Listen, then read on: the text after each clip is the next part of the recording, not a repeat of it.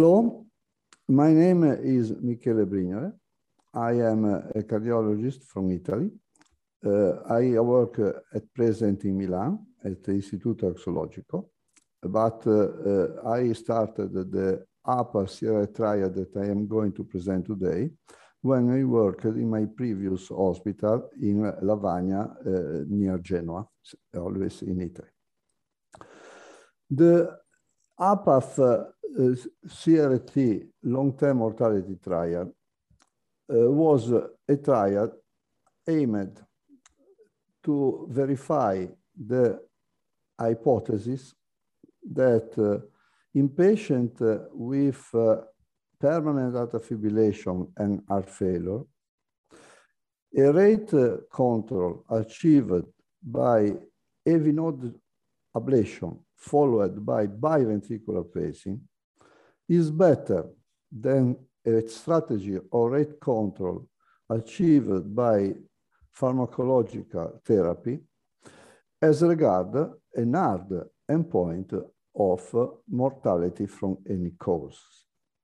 It is important to say who were the candidates for this procedure, because in clinical practice, the result of the APA-CRT will apply only to this patient and not to all the general population of patients affected by atrial fibrillation. So the inclusion criteria, the candidate for APA-CRT trial were patients affected by severely symptomatic permanent atrial fibrillation. Permanent means lasting more than 6 months, who were unsuitable for AF ablation or in which AF ablation had failed. In addition, this patient had narrow QRS, this means less than 110 milliseconds, and at least they had had one hospitalization for heart failure in the previous year. The APA-CRT trial was a two-phase trial. It consisted of a morbidity phase and a mortality phase. Both phases started recruitment in October 2014. Morbidity phase ended in May 2019, when the primary endpoint of this phase, hospitalization for heart failure and worsening heart failure, were published on European Heart Journal on that year. The recruitment continued for mortality phases until December 2020. In February 2021, the ad interim analysis showed a clear benefit for ablation CRT, and therefore the study was prematurely interrupted for clear superiority, and results had been presented at ESC Congress this year, and they are contemporarily published on European Heart Journal.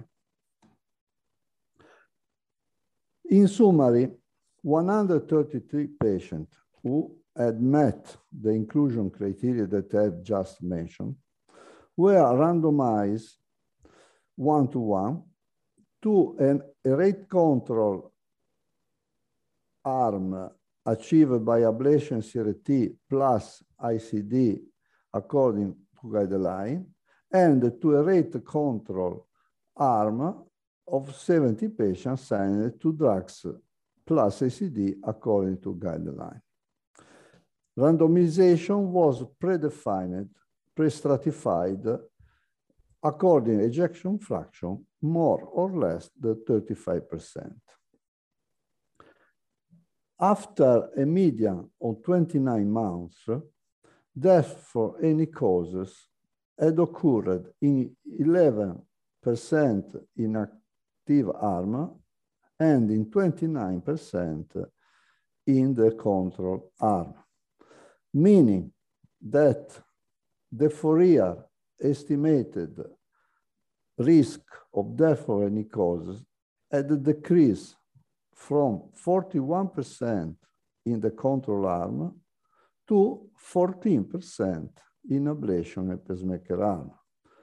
The hazard ratio was 0.26, the relative risk reduction 74%, the absolute risk reduction 27%, and the number needed to treat 3.7. The benefit of AV junction ablation CRT was similar in patients who had a preserved ejection fraction, namely more than 35%, and in those who had reduced ejection fraction less than 35%. The difference was statistically significant also in patients with an ejection fraction higher than 35%. So, in conclusion, the APA-CRT long-term mortality trial showed that rate control achieved by ablation plus CRT was superior to rate control by pharmacological therapy in reducing mortality in patients with permanent AF and narrow QRS.